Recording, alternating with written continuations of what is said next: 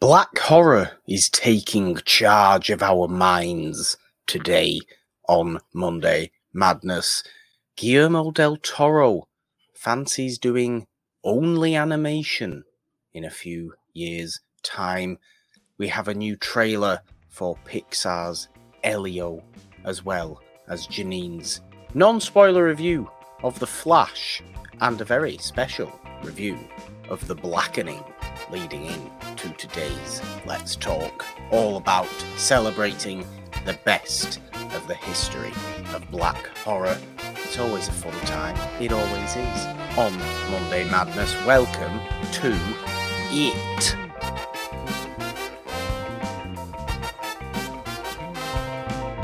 That was new, wasn't that? Welcome to it. What am I talking about? Hello, everyone. Welcome back to Monday Madness with Dracula and Blackula, as we are today, because that just worked. I thought that worked. Yes. Even though I don't like to think I'm anywhere near as horribly offensive as Dracula in Blackula is. A deeply unpleasant depiction of Dracula. Every other Dracula's really nice, but this one's racist and wants slavery to continue.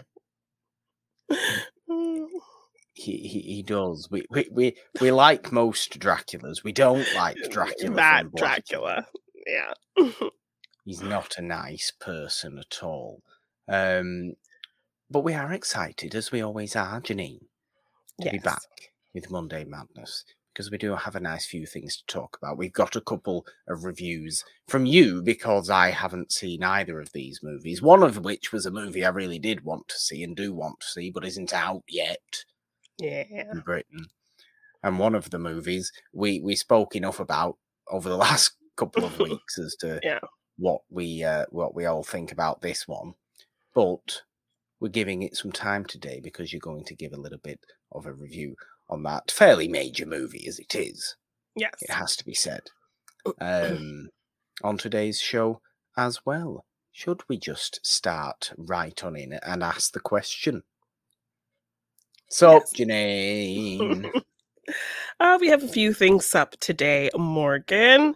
Starting with what you mentioned up top with Guillermo del Toro wanting to soon really focus in on animation.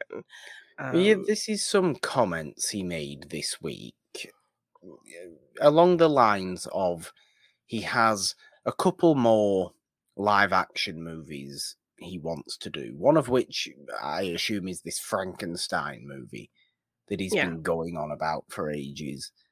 The other of which I'm not entirely sure what that may be, but presumably after working on Pinocchio, or his Pinocchio, to a ridiculously successful degree, he wants to put a lot of his time purely into animation, which I think is really interesting. Obviously, Del Toro's a massive creative force.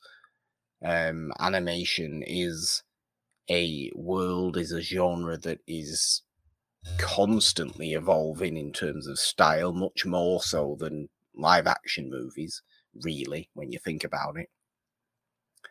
You can do so much more with animation. Animation is limitless, because it is anything you could think of. Imagination.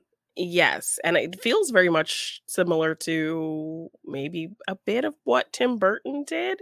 It seems like after some big live action things, he did kind of delve into more producing of animated things. So it seems very similar to what he was able to do after, purely doing or focusing in on live action.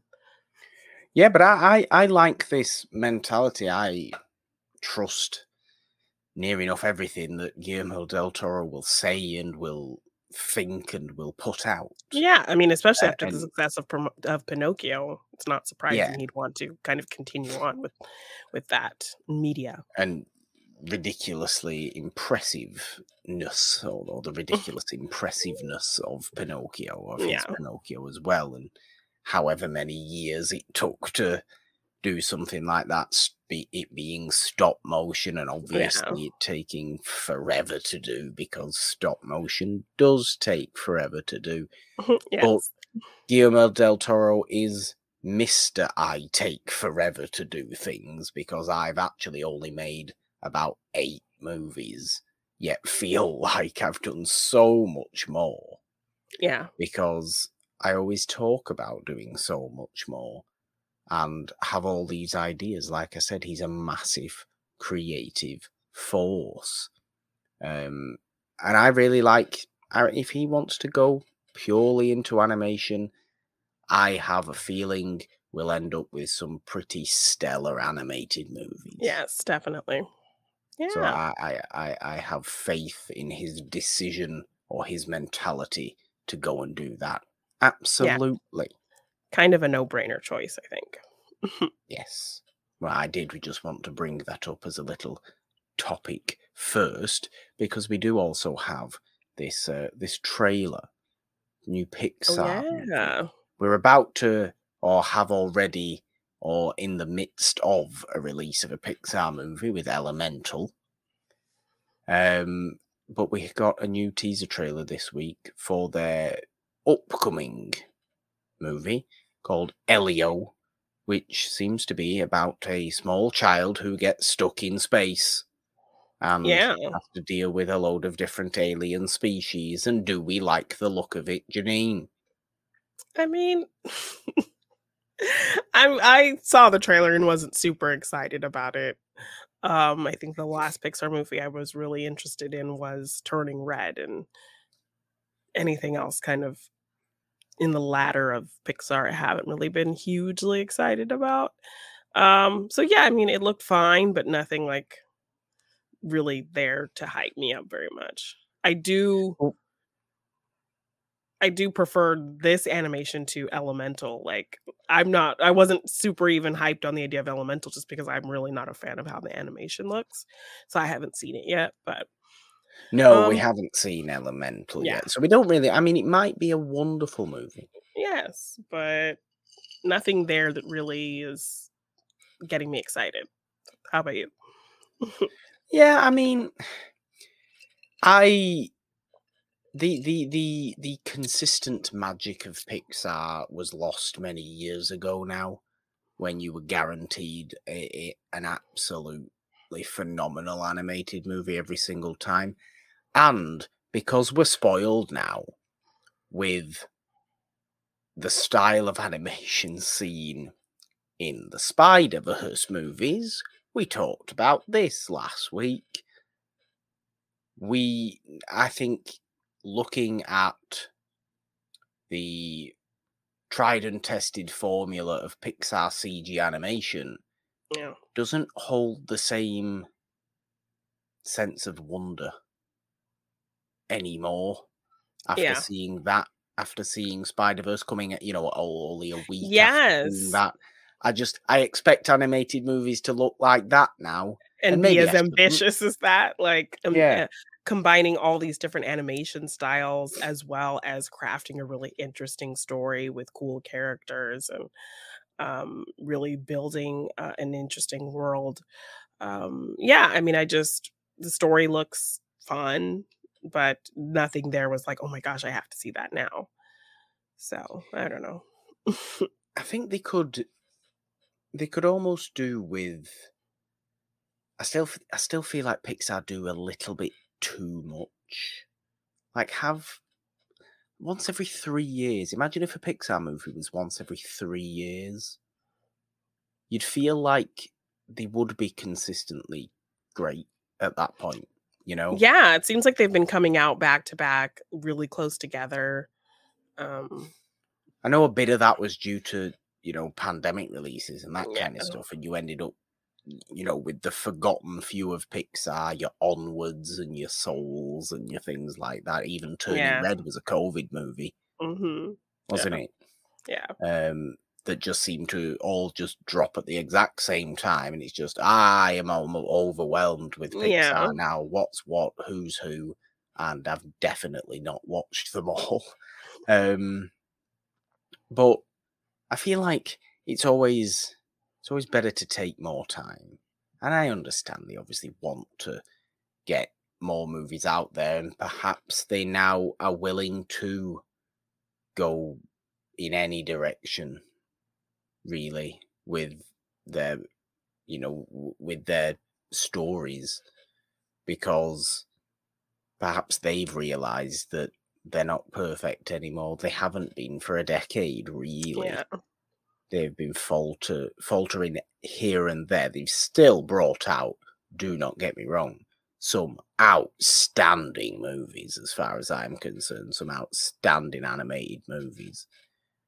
But I think, seeing this trailer less than a week after seeing Spider-Verse has just kind of spoiled me. I don't mind like you said, I don't mind the look of the story of Elio.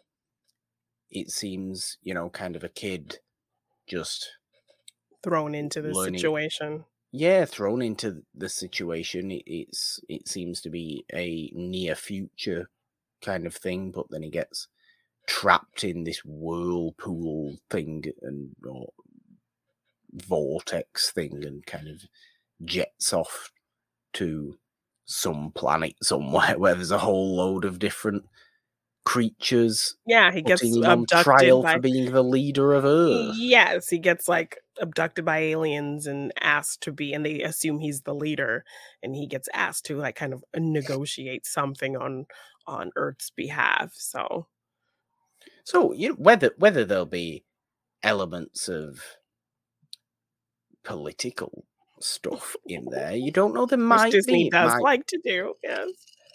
It might be a bit of a child's introduction to political beliefs and to politics, but it might be. But I think that could be very interesting.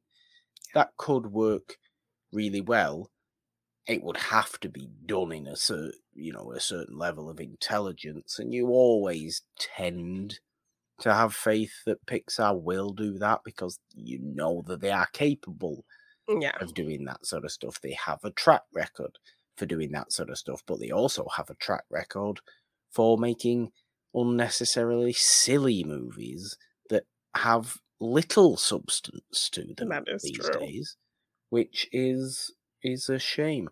Or sometimes even reading the room entirely incorrectly, like we're all led to believe Soul was, where it just transformed its black protagonist into a little ghost. And then he was a cat and then he was, yes. And had a white lady embodying him for the majority of the film. Tina Fey's fine. We don't mind that, but that's the point. It's just, you can never be too sure anymore. And I think maybe once we see Elemental, for better or worse, as for good or bad, then we'll have more of a clear indication on the excitement levels for Elio. But we should talk about it. We should be into seeing it because at the end of the day, it is still Pixar, and who have a pretty decent track record. I just haven't really been excited about their last few films, and I don't know if I'm the same. They didn't really get the attention necessary or other films because of COVID releases and at-home streaming releases and things like that. But even in watching those films, I was able to find something I really enjoyed in Turning Red that I didn't in those other films. So Turning Red is a great movie. Yes. And while I'm not a fan of the animation style of Elemental, I'm still interested in seeing it. And depending on how that looks and how that story goes, then that might, boost my interest in seeing Elio. But as of right now, it's a fun, cute little story, but just very not something that's really drawing me in. So yeah, I think that's fair enough. I do. Before we get into a couple of reviews, though, there is a bit of news based around the new DC movie slate and movie world and all that kind of stuff, headed by James Gunn, as we often like to talk about on Monday Madness.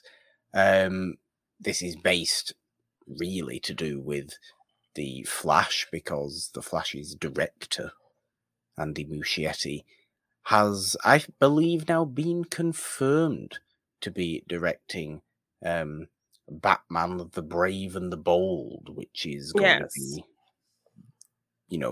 Gunn's version of Batman, aside from Pattinson and Matt Reeves and all that sort of stuff. That doing is their its own own separate thing. Yeah. Of which I also think there's news that the Penguin show with Colin Farrell has, I think, now paused due to the writers' strike. Yeah. So, there's going to be delays. There has been news of other delays as well. I don't even know why the MCU bothers putting years ahead slates out there anymore, because they always change. Yeah. They always get pushed back and a few brought forward and messed around and moved around. Why do they even bother trying to excite everyone with, we're going to get Avengers Secret Wars in 2025. Oh, no, wait, no, we're not. We're going to get it in about 2028. Yeah. Or something like that, because push back, delay. Yeah. Oh, how fun. What's the point? Why don't they just announce just the let movie when it's for sure time, confirmed. Yeah. It's because it never stays the same, does it? I had this issue actually recently with football fixtures, which isn't an exciting topic for you, I'm sure, Janine. But obviously next season's Premier League fixtures have been announced. So, you see when United are playing certain teams throughout the season, about 20% of them will stay on the days they are currently scheduled on because of other tournaments, because of European football, because of all this sort of stuff. And it annoys me. Why can't they just do month by month so we know what's going exactly when nothing's going to, no wiggle room for changes announcing so far out. We're all supposed to be getting excited. Yeah. To play Arsenal 3 days before Halloween, but we probably won't play Arsenal 3 days before Halloween now. Yeah. Because we'll be playing in the Champions League on the Wednesday or something like that, and there won't be enough time, and it's all silly. It's needless. You don't need to do it so far in front when you know full well it's going to change anyway. It's my feeling on football fixtures, and it's my feeling on big slate releases. Like, I don't mind. What do you think anyway about this Andy Muschietti being, heading the Batman the Brave and the Bold? Well, I mean, I have liked what I've seen from him. I did enjoy both It movies. I know people didn't really care for It Chapter 2, but I did enjoy it. And then after, having seen The Flash, I think he could competently direct a Batman story. I think the story of The Flash and the character interactions and all of those things and the structure of the story was well handled and well done. There were other issues that plagued the film for sure that were distracting, but I don't think that's too much that you can speak on the director. Although he has come out and said some things about issues in The Flash, almost kind of taking responsibility for that aspect of it. So I would hope that in this Batman movie, he will be a director who can, at least maybe if he is not capable, find somebody who can help him figure out how to do things more practically.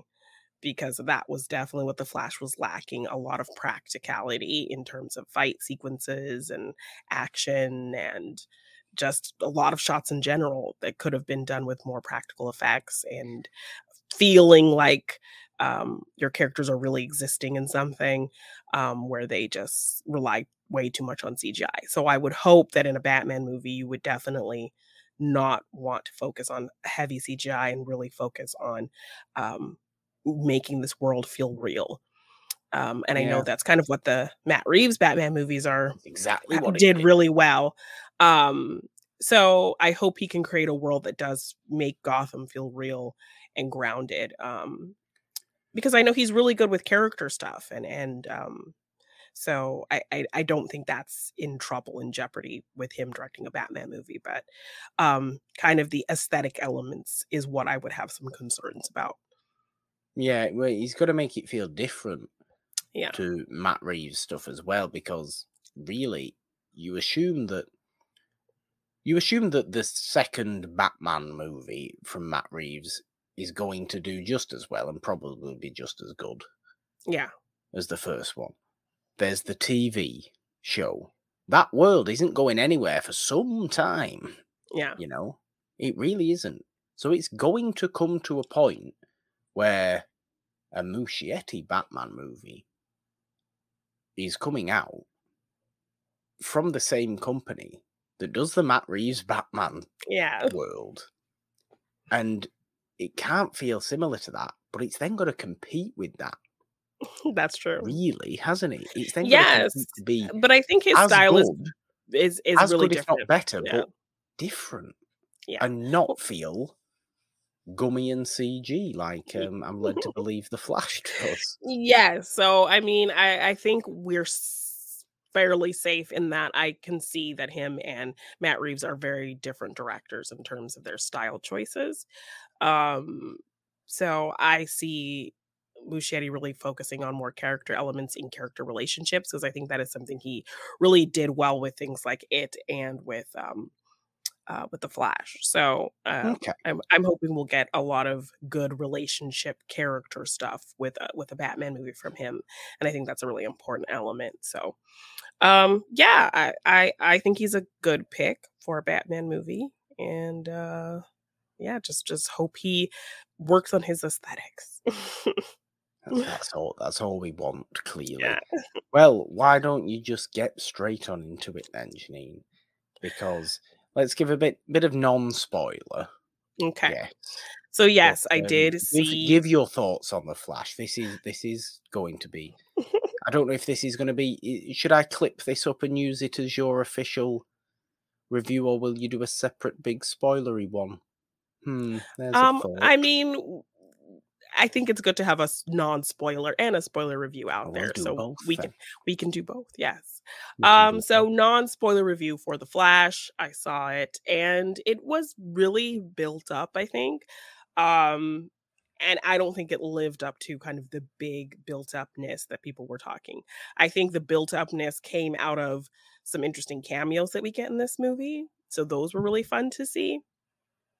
Um the Not uncanny valley and horrible and kind of offensive I in a way mean, of milking dead people. I think they Some people have worked. said that. That's all I'm saying that for. Yes. Some people have come out and said that it felt grotesque. I think they work, but because he does go on to defend the CGI in the film when people have criticized it, that when uh Barry is in kind of this time bubble that he's created, the CGI does look a little gummy and weird and like cuts, video game cutscene-ish. And it's meant to look like that because it's not reality. It's like the layers of other realities. It's the layers of what's happening in his mind and layers of time kind of melding together. So it's not supposed to completely look natural. So I'm like, okay, I'll give him that. Is that So just a very clever excuse? I mean, so I mean, I could believe that if that was the only time the CGI looked weird, but it's like throughout the whole movie. So Oh, yes, it does look like it looks clearly like the people that it's supposed to look like, but it does look like PS3 kind of level cutscene. Yes, like level dear. animation of the characters that we're getting to see. So it was a fun idea to have some of these cameos in here. Um Not saying who because non-spoiler. yes, I wouldn't, I'm not gonna, I'll leave that to you to see for yourself. But yeah, I think that was a fun element. I did like the relationship between the two Barrys. I think there was a good play off of each other because the Barry that we do end up meeting from the past is like 18, so he's 18-year-old, excitable, hyper, unfocused version of the character having to, be wrangled by the more mature version of the character, and even that version of the character we know to not be incredibly mature. So our version of Barry has to kind of mature himself even more in order to wrangle this very young version of himself. So that dynamic. I think Ezra Miller should look at this character and put it onto their own life. Yes, definitely. There were a lot of moments in this film where I was feeling some things about. Yeah, this is a weird parallel. Is it a case of how can you not see the parallels with your own life? There were a few moments like that, actually, where things were happening, and I'm like, this feels like that's weird. Things that kind of relate to the outside. But yes. So I mean, but the dynamic between the two Barrys, this already kind of Barry that's trying to be mature, having to step up to wrangle this very younger, unfocused version of himself, was a fun dynamic. Really emotional scenes, I think, were well played with him trying to, having that focus of wanting to save his mother. A really well crafted story in terms of why he goes back. How it opens with kind of a fun set piece as well, and that's where we get our Ben Affleck Batman in there. Okay.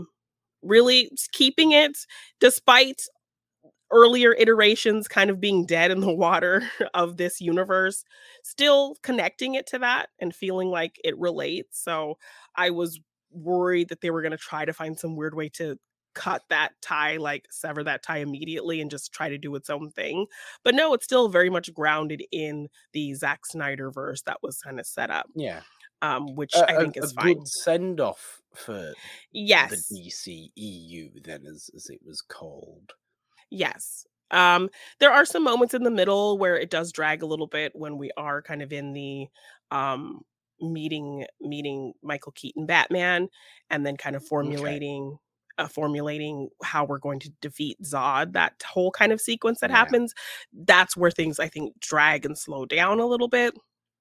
Michael Keaton was great. It was good to see him again. He feels very much like the character and where he would be at in his older life, especially, at this point, we saw how old Michael Goff was in those movies. So imagine this is a Bruce being on his own without an Alfred to take care of him. Yeah. So he does feel very much like a reclusive Bruce Wayne of the one that we knew in 89 and 92, and where he would be without an Alfred living on his own. I think there was a lot of, I recently rewatched those films before going to see The Flash. So, from what I could tell, there was at least a little bit of attention paid to making rooms and even the Batcave elements look very similar to what was in those movies, which I thought was kind of a cool little thing. Kara, our Supergirl, she was really great, but I think she was a bit underutilized. I would have loved to see more of her. But in the scenes that she was in, she was great. So overall, a well-crafted story. I think it does drag a little bit once we are kind of getting to the Zod stuff. It kind of circles back to what our villain ends up being pretty well. And the time travel stuff I think works really well also. And yeah, I had fun with it. The only thing that was just really sloppy and distracting really was the CGI. It was very sloppy. Like, she's such a shame. Think the baby from Ally McBeal, like levels of bad in some of these scenes. Yeah. It makes you wonder how, though. Yes, it and makes you wonder how after so long of a production. Yes, like there's no excuse. You were in post-production for so long. There was plenty of time, and I'm sure plenty of money to go back and really clean these things up.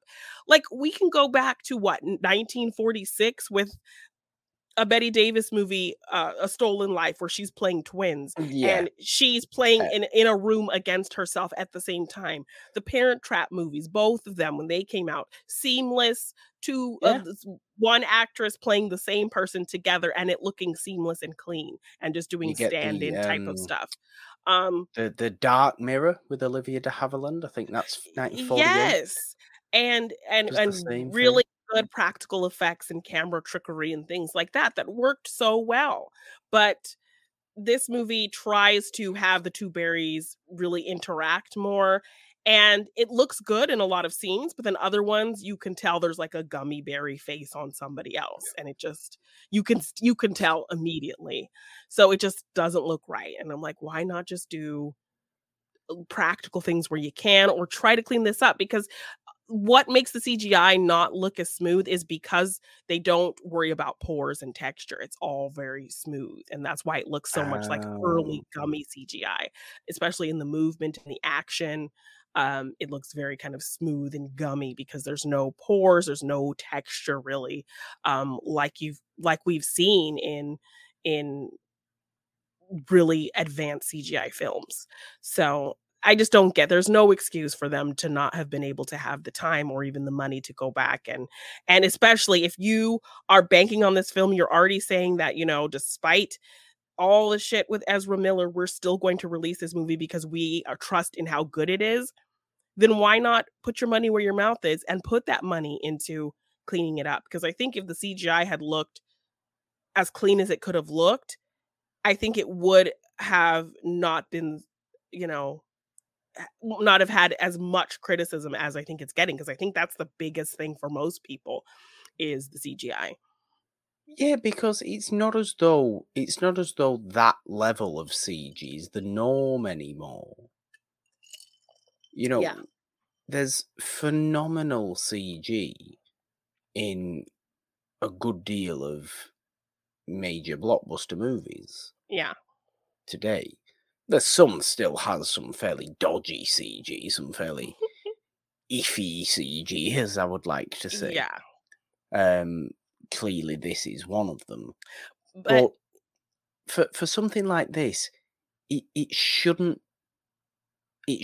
be everybody talking about the fact that it's visually strange to look at. It's uncanny sometimes visually. yeah. Um, and I always think, look, Zack Snyder was a CG monster, wasn't he? Really, Yeah, he loves CG. He loves over stylizing things and yeah. making He's all things about the visuals, yeah. look, the super slow mo and all this kind of stuff. But I always think that looked good. Yes, it looked really smooth, it looked realistic. Um, Like, he always it made was a point heavy. It was clearly heavily CG, yeah, but it was good looking. It was the same kind of level that you got in the big two Avengers movies, your Infinity War and Endgame. It's the yeah, same level that I suppose it's not quite this level because this movie was a particularly unique one, but Avatar: Way of Water, it's that same idea of you're fully aware that it's all CG, but it still looks looks wonderful. incredible because there's a focus on pores and texture and coloring and tones and all of these different things, but That's what everything I here always just thought with looks so Snyder's anyway. yes, everything in this just looked so smooth and flat, and you could totally tell, and, like, it felt like there were things that could have been done, like I talk about, the one actor playing 2 characters in the same scene. Things Yeah, that could have been done practically, things that like, even fight sequences that could have been done with stunt people, because like, the MCU has an insane amount of stunt things that they do with wire works and stunt doubles and all of these things, and it looks really real, or doing, like, bird's eye view shots, and I'm thinking about, like, the, Black Widow fight scene in the hallway and stuff like that yeah, in Iron Man 2. Um, and do your fight scenes in dynamic shots if you don't want to like worry about showing people's faces. Um, Especially with the Batman stuff, because he's one who's doing hand-to-hand fight yeah. stuff. He's not doing anything super crazy like Supergirl I, s- or you know. Well, I suppose in a way, you have got to heavily rely on CG fighting Yeah. for someone like the Flash because he's sprinting at the speed of light everywhere. Yes, but think of something like Sherlock Holmes, those slow-mo fight scenes with Robert Downey Jr. punching somebody and we're seeing the slow-mo. They could have Yeah. worked with his slow-mo and shown those things with a And very then I smooth kind suppose of effect. you also think of those Evan Peters Quicksilver scenes in the X-Men movies that were Yes. really quite good. Yes, and they did a lot of and that is a heavily CGI scene, but they did a lot of Yeah. practical things as well. Like they had people just those items that were floating tied to strings and stuff like that. Um, so there was some combination of the two, but it felt like it was just so reliant on the CGI. So like even scenes of Batman fighting felt a bit gummy movement, like he wasn't really there or there wasn't really a stuntman in the suit doing these actions. So even stuff like that just felt like, come on, like use stunt people, use wire work, do something to make this feel grounded and real, like it's existing and I'm not just watching this video game cutscene.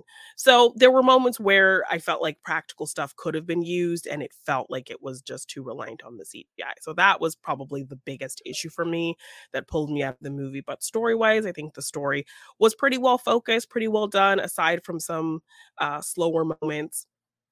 Bruce Wayne, Michael Keaton, great. I think Ben Affleck was good as well. I think Ezra Miller did a good job in terms of having to play off of themselves and having to play the emotion of Barry losing his mother and all of that, and wanting to save his father. Had a lot of scenes and kind of this developing relationship with Iris West. So that brought in some fun comedic elements. And even the stuff with Barry brought in a lot of fun comedic moments as well. I thought the idea of the cameos were fun. And I felt like if you're going to kind of go for that, go all the way with it. Um, and also, yeah, just make the CGI better because, it didn't bother me as much because it was in that kind of whole time bubble that, was Yeah. described as things not meaning to look super clean. It's meant to be this melding of things.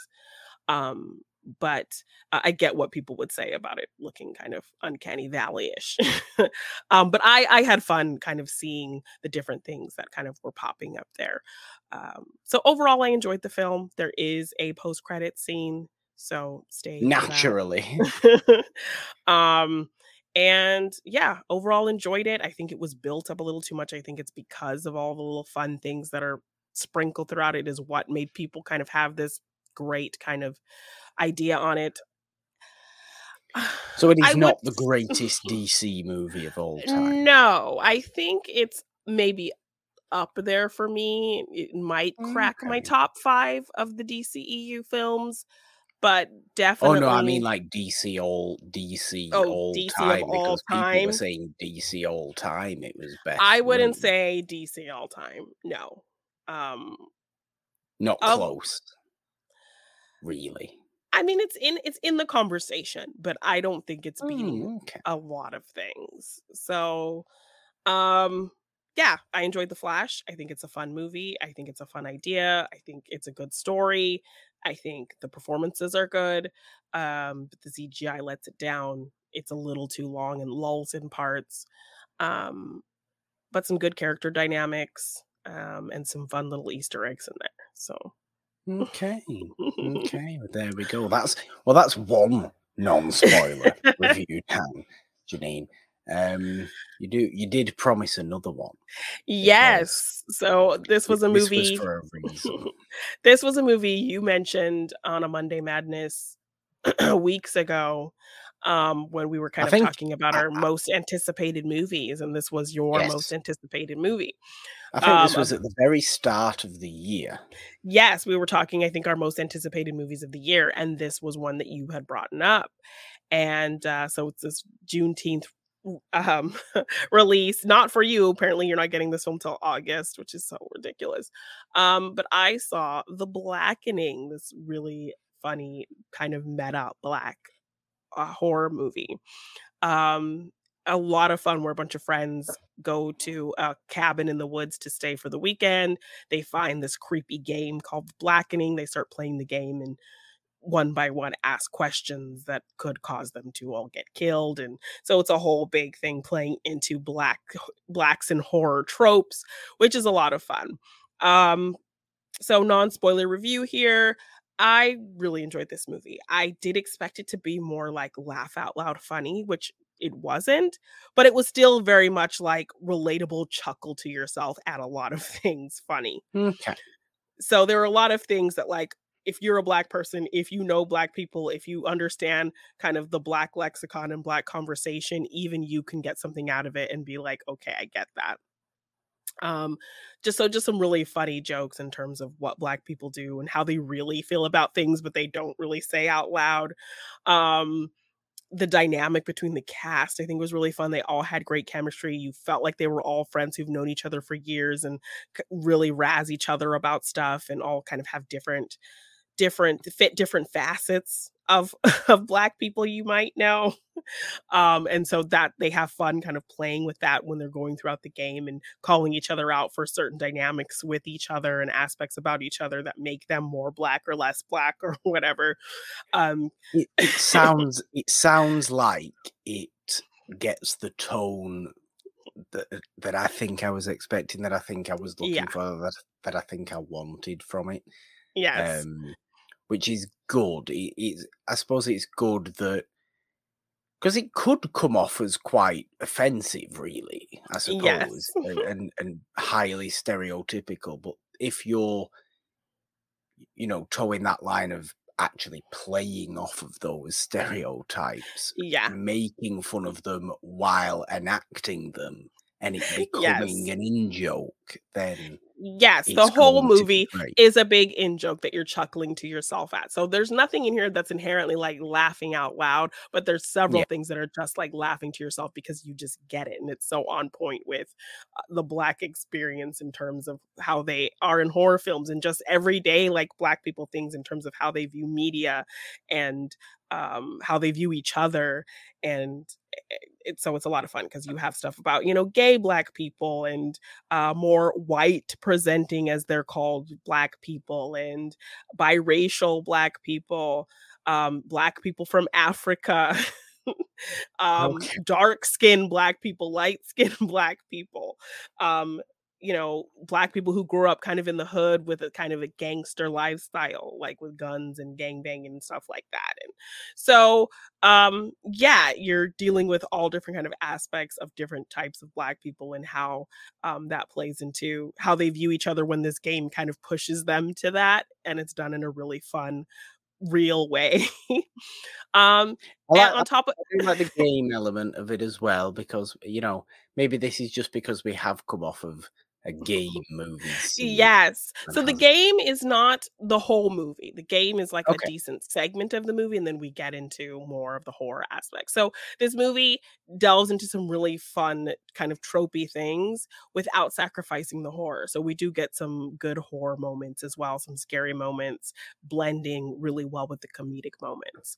And again, this cast just has really great chemistry together. It's believable that they're friends and know each other really well, and just have fun kind of poking at each other, but generally there's some love there. We do set up kind of a contentious dynamic with some of the characters as well at the beginning, so that's kind of something that plays in seriously and comedically throughout the story. So I had a lot of fun with the Blackening, and kind of I'm in the mindset right now, if I had the choice to see the Flash again or the Blackening again, I'd probably go see the Blackening again. So I do hope people go out and see this movie and support it. It has a very limited amount of screens and show times, but it's a lot of fun. I think it deserves some love. It deserves to be checked out. So I think people should go check out the Blackening and celebrate today, Juneteenth. Yes, it is, isn't it? Yes, of course. Happy Juneteenth. Happy Juneteenth. I suppose we should be saying. I should have said that at the top of the show. Yes. I forgot what date it was. Sorry. I'll blame the fact that I forgot what we don't record on the days that, Certainly not. Certainly not. Good. I like that. I like that it seems to be what it should have been. Yeah. And you saying all that has just made me doubly excited to actually go and watch this movie for myself, because it sounds like a great installment into the history of black horror. Yes. A new installment that it is, and a comedic installment, because I Yes. think modern black horror has been decidingly uncomedic. Yeah. For It the has most its part. glimmers, but Great, mostly, yeah. great, but uncomedic. Yeah. And it's nice that something like the Blackening can come along and throw the comedy into horror as well, because that's obviously a big part of horror's history, is its intermingling with the humorous and the terrifying. Great, I like that. Yes, applause for the Blackening then, Janine. Yes. Good. It weaves us nicely into our Let's Talk for today, that as we wanted to have a discussion on the best of black horror throughout history, as it is, obviously we're both horror fans, big horror fans. Yeah. We are somewhat studied on black horror, given historical series on Morgan Hasn't Seen, and even some episodes of It's a Wonderful Podcast, the main show. Yes. We like to get into that particular subgenre, that particular section. Yes, I was horror really history. I was really excited when we did a black horror kind of series. I think we did a bunch of genre films, all about black people, and so we did black action and black romance, and so then we did delve into some black horror, which I think was really fun. So it also, obviously has gifted us one of our mutual favorite movies. yes, We have these movies every so often, don't we? yeah, we do. We cover on one of the shows that we just both latch on to so much for seemingly no real reason. Sometimes it's because it's a great movie. I think most of the time it's because it's a great movie, but there's individual ones that maybe don't be the best movie. Yeah. But for some reason it just hits a spot. And that particular series of Morgan Hasn't Seen gifted us with a viewing of Blackula. Yes. Which is truly one of the best and most entertainingly enjoyable vampire movies you could possibly wish for. Because you hear the name and you think it's going to be a little bit ridiculous. It's in the blaxploitation era, so you think, okay, it is a blaxploitation movie. Yes, it is, and you think it's going to be wholeheartedly a little bit silly, like those films, violent. Your characters are going to be caricatures or stereotypes, without any kind of, while those blaxploitation films are a lot of fun, your characters are very much kind of pigeonholed as one thing. There's not a lot of depth to them. That's always the conversation when it comes to the blaxploitation genre. Yes. So it has its good and bad, given the fact that it depicts near enough everybody as blatant stereotypes. However, it's the first instance of a lot of these types of people being in such major movies. Yes, black people getting their own genre of film, getting to be highlighted, getting to be movie stars, getting to have their own film world. And certainly the action heroes in blaxploitation movies, I think, are far less stereotyped than the villains. Yes. By the way. Yeah. John Shaft really is just a hard-nosed, hard-talking detective vigilante kind of character. Yeah. The villains he comes up against are the stereotypes.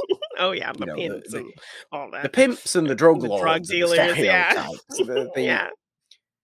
Think of every Pam Grier character, Coffee and Foxy Brown and all this kind of stuff. She's not really a stereotype, but everybody she comes across is. Yeah.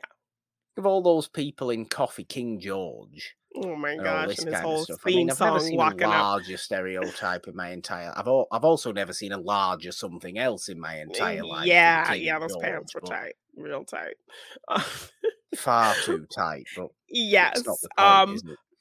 but Blackula, I mean, so, like, Blackula is going into that movie an expecting it to intelligent be movie. yes, expecting it to not have as much to say as it does, not expecting it to be purely as romantic as it is, not expecting it to, William, Marshall to have so much gravitas and just engage you and take over that screen. Um, he is so sexy in that movie, so sophisticated, uh just even from the beginning. And I love that he had so much say and input in who this character was. And I think that's what informed the trajectory of this movie, not just being kind of surface level silliness or being so based in stereotypes. And these characters actually felt real. The fact that he chose to make his character a prince, an African prince who or king or dignitary who wanted to his whole point was trying to lobby and talk with the actual Count Dracula to abolish slavery and how are we going to work together to get this done. But Dracula is like, no, slavery is great. Don't want to end it. I'm going to kill you. Dracula loves slavery. Yes, and he doesn't want it to the point where he turns this prince into a Dracula and kills him essentially. Into a Dracula. Well, essentially into a vampire. I think is the reasonable Yes. word to say. Yes. That sounded, you know what that sounded like? That sounded like a toddler saying, into a Dracula. You're a Dracula. Well, I mean, I think the word association is so intertwined. It's very hard to. No, I think it makes sense. I just like what I mean when I say that. But I know exactly what you mean. Correct I me, just onto that phrase and found it funny. Yes, but then of course, he's called Blackula, so he's obviously he is a Dracula. You are right. Connection to Dracula. So yes, Dracula doesn't want to deal with having to end slavery, so he just turns this man into a vampire, only for him to be found and awoken, and now looking for his bride that he was with when he was with Dracula. So he finds this woman who is kind of the reincarnation of his lost love and tries to woo her, and that's kind of it's very much like Imhotep, a la the Mummy. It's like the Mummy. Yes, it's exactly like the Mummy. It's the story. It's that story, really, isn't it? Yes, but being unfairly killed, reawoken, and you're finding the reincarnation of your love interest from centuries yes, ago. essentially it is the same. And but I think because of William Marshall, you are definitely sympathizing with his Blackula more than you are with Imhotep, for sure.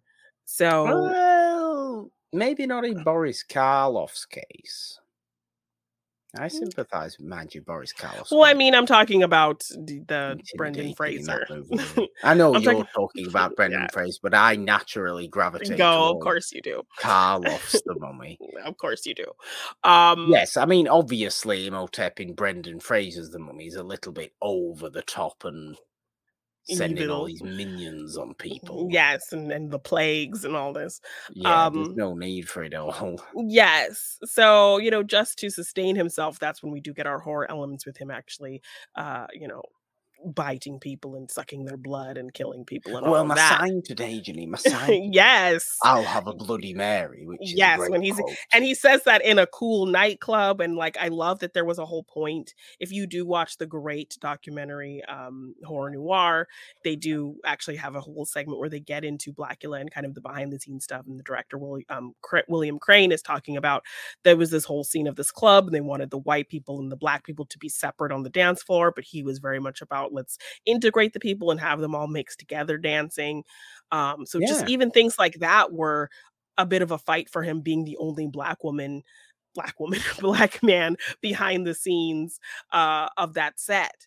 So the fact that he wasn't he? Yeah, and he was the director. Yes, and so the fact that he had no one else like him on that set to help him make these decisions or to fight with him to just get these little things in there. He had kind of an uphill battle, but I think the fact that he was able to win the little battles with William Marshall, like making that character a prince, a nobleman, Yeah. and being able to just integrate the dance floor, really spoke to kind of taking steps to really establishing, Black people and their importance and their contributions to film sets and in film. So, yeah, if you watch horror noir, you really get a lot more insight about just how important this movie was in terms of Black depictions in horror. So, William Marshall just so great in this movie, and absolutely fell in love with him, fell in love with the story. He was just so smooth and slick, and um and then even kind of scary in the moments where he is full Blackula mode, and He a doesn't he great doesn't look exactly suave and slick and all the no, kinds of with his sexy words you were Blackula using when he's face. got his Blackula face on. Yes, he's a very He's got hairy looking. horrible, horrible sideburns and Yes, and like these kind of unibrow and all bushy yeah, face, and yes, he looks kind of crazy. But a very iconic horror shot as well, with that vampire woman running down the yes, to hallway in that kill slow Elisha mo. Cook Jr. Yes, yes, Yes, we like that. yes. So yeah, great mix of horror, gothic romance, and just a push forward for Black people in horror with Blackula. It's so good, so good. I mean, it really is. You think because of the genre of movie it falls into, the style of movie it falls into, the time at which it came out, it would just be exploitative. It would be schlocky. Yeah. It's so much more. Yes, I was expecting full schlock, and it was It's so a much more than really that. well-crafted vampire movie. Yeah. It's got intelligent things to say, important things to say, while being just a really damn fun vampire movie as well. Yes. It's great that you can get something like that, obviously, only a few years after Night of the Living Dead, which is often considered a turning point for Black people in horror, simply because your lead is Dwayne Jones, your lead is a Black man, and George Romero always said Having that, this accidental commentary. yeah, it was entirely accidental, yet you feel like it couldn't have been done any other way, particularly Yes. the ending of the movie. Right? How it ends and how that plays so much into these deeper themes, especially in the time it came out. And George Romero literally I just picked the best man for the job. And the fact that it Yeah. becomes this cultural interpretation of things is so interesting. I can only assume George Romero picked Dwayne Jones and then highlighted a few elements of the movie to say, what if we make it a little bit about race as well? Yeah. So let's do that. And God, they certainly did do that. I mean, it's a ridiculously powerful movie, Yes. Night of the Living Dead, for again being a fun zombie movie, really, but Yes. such a poignant one, such a powerful one, such a Yeah. really heavy, emotional, claustrophobic, tension-fueled, kind of horrible little movie at times, because it's just people arguing with each other all the time, and Yes, and heat and the everything's a heat and the battle. temp yes, and then just the anger kind of building up between these characters and the tension building up on top of what's going on outside. And then Yeah. even having this remake now purposefully having Tony Todd in like one of his Yes. very few hero roles, which I love to see, because if you think through Tony Todd's career, he is never a heroic character. So the fact that he's this Dwayne Jones embodiment, he was such perfect casting for that, and to see this purposeful now version of what Romero kind of did on accident was great to see as well. So I like kind of Yeah. going to the 90s version, and we're in a different world, we're in a different time, but now we're really casting this Black man for reasons, for iconic reasons. So It's just we shouldn't ever, forget the importance of Dwayne Jones's casting, though. because for the history of black people in horror movies, because without him, you might still be at the same level you were at with black people in horror movies before Dwayne Jones was cast in Night of the Living Dead, where the only real depiction you got, aside from, perhaps the independent world of black movies that did exist in the time we consider old Hollywood. They certainly weren't major motion pictures, but there was a black movie industry.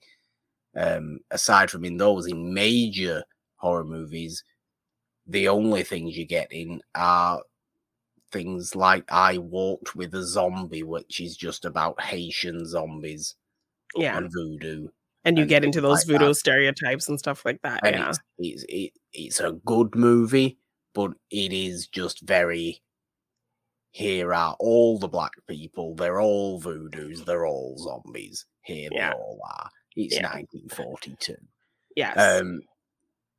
So thank God that Dwayne Jones gives such a deeply real, authentic performance in Night of the Living Dead, which weirdly transforms black people in horror in the early 70s into a blaxploitation world with Blackula, but you almost don't get that in the early 70s without those late 60s things. And that was the thing with horror. It happened in many genres. Every genre, comedy movies, major action movies, everything. Particularly in the 60s, even some as far back as the 50s, even in the 40s. A little bit, little hints, but it there's a trajectory. And that late 60s, early 70s period is so important in the Western movie world for so many reasons. Yeah. Certainly for this race reason as well. But it's weird that, the blaxploitation horror movies, Blackula is it's a standout with the ones that I have seen. There's certainly ones that I haven't seen that I do want to see.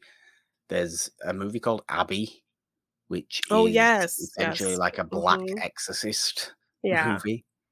And other stuff like Blackenstein, which is supposed to be awful. Yeah, it's not said to be very good.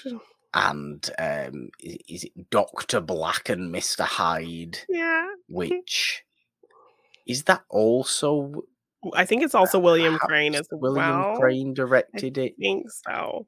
But a movie I should mention, and I do want to mention, it might be horror adjacent, but it's JD's Revenge, which I think is a really quite interesting little weird blaxploitation movie. Kind of late blaxploitation because it's 76. Okay. But it's essentially a possession movie. So like a young, unassuming law student. Yeah. Played by Glyn Turman, I think is his name.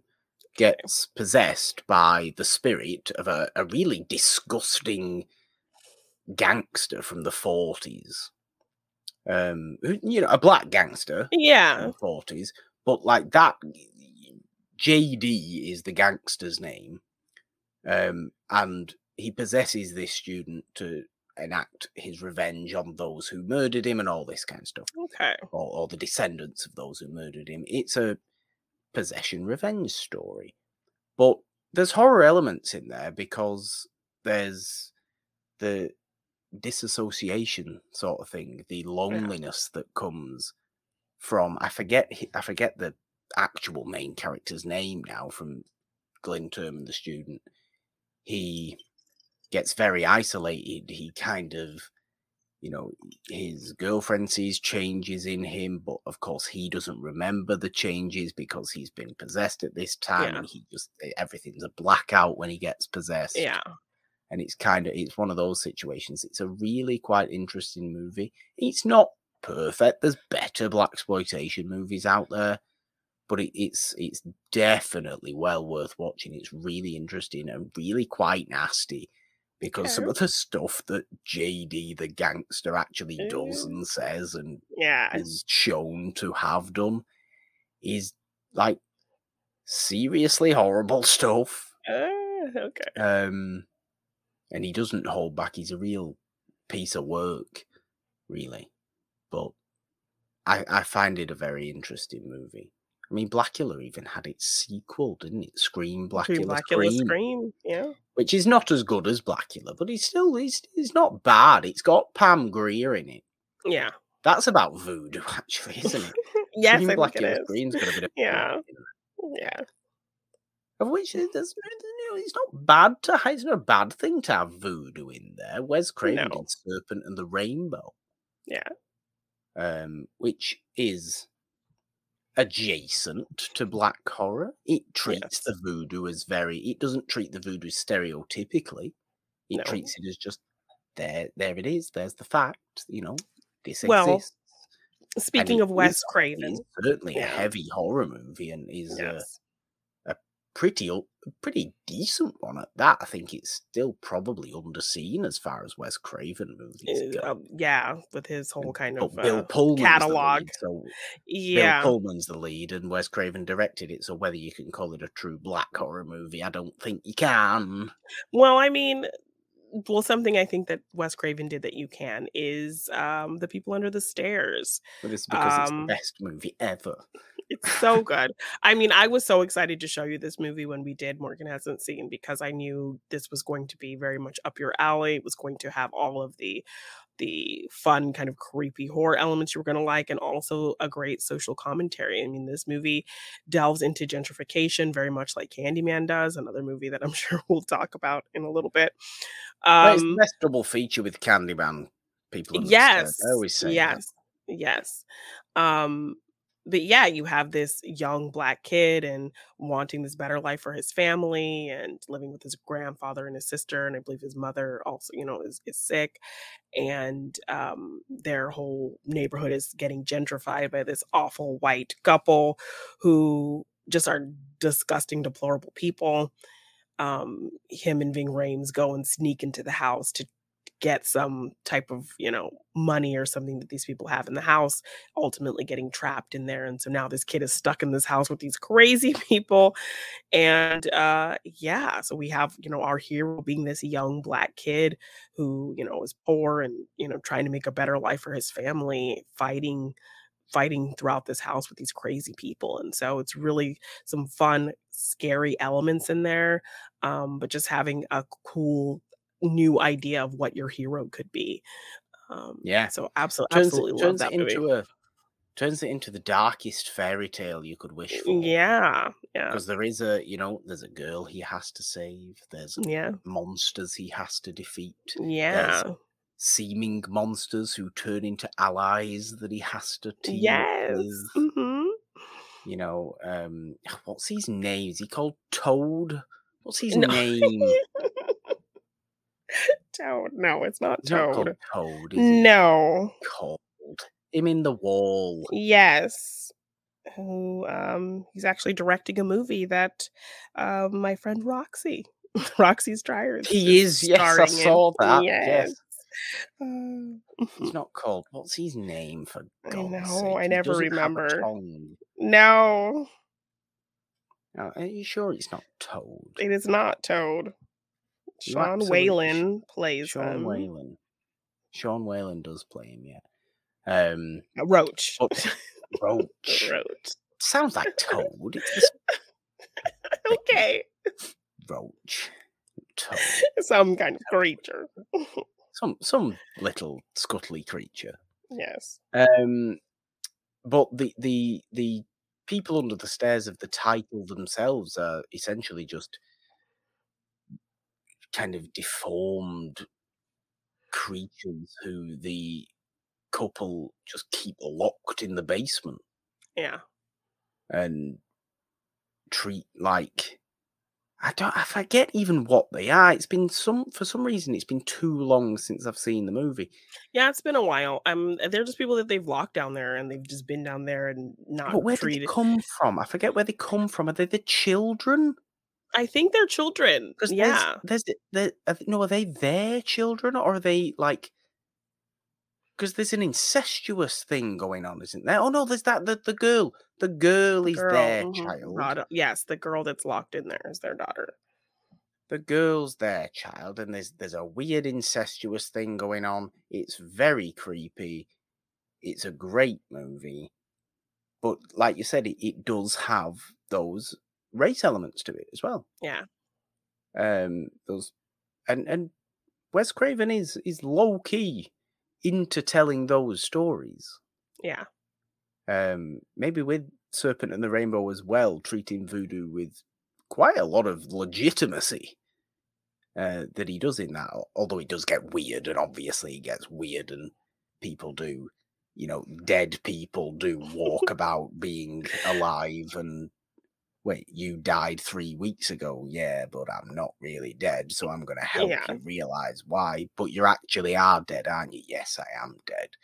But you're not really a zombie. No, I'm not a zombie. It's voodoo. It's a different thing. Yes, I still haven't seen that one, so I do need to watch It's a it. different thing. But yeah, I mean, I think he does have a lot of respect for blacks in cinema. I mean, he also did A Vampire in Brooklyn, which He is did, just a yes. movie you kind of forget is a Wes Craven movie, with Eddie Murphy and Angela Bassett, and not one of my favorites. Like, if you're kind of going to go black vampire, but it's decent. Yeah, I think that was a part of our black horror that we did discuss on Morgan Hasn't Seen. Yeah, it's like a solid story, and um yeah, like I like that he delves into Eddie Murphy's able to kind of do his comedic thing while also being this dark character. I think I he had a remember lot of John input and Witherspoon fun. in that movie. Yes, yes. Um and there's lots of physical comedy, he with his familiar kind of falling to Yeah. pieces throughout the film. Yeah. uh Angela Bassett being great as getting caught up in the trance of Eddie Murphy's vampire, and yeah, so lots of great gothic elements in there, and seeing black vampires. I like seeing black vampires. We need more black vampires. But also, Yes, I gotta give... it works. Yeah. I don't see what it doesn't make any difference, really, does it? Just have it can offer more sometimes. Yes. But also, just I need to give Wes a nod for Scream 2, the blackest movie in the Scream franchise. The blackest Scream movie, Scream 2. Particularly, Yes. of course, the opening of Scream. The opening, so good. Which there is a nod to in the Blackening, so I appreciate Okay. that. Yes, you have these two black characters talking about blacks in horror, blacks in film. Great, like, commentary dynamic between the two of them.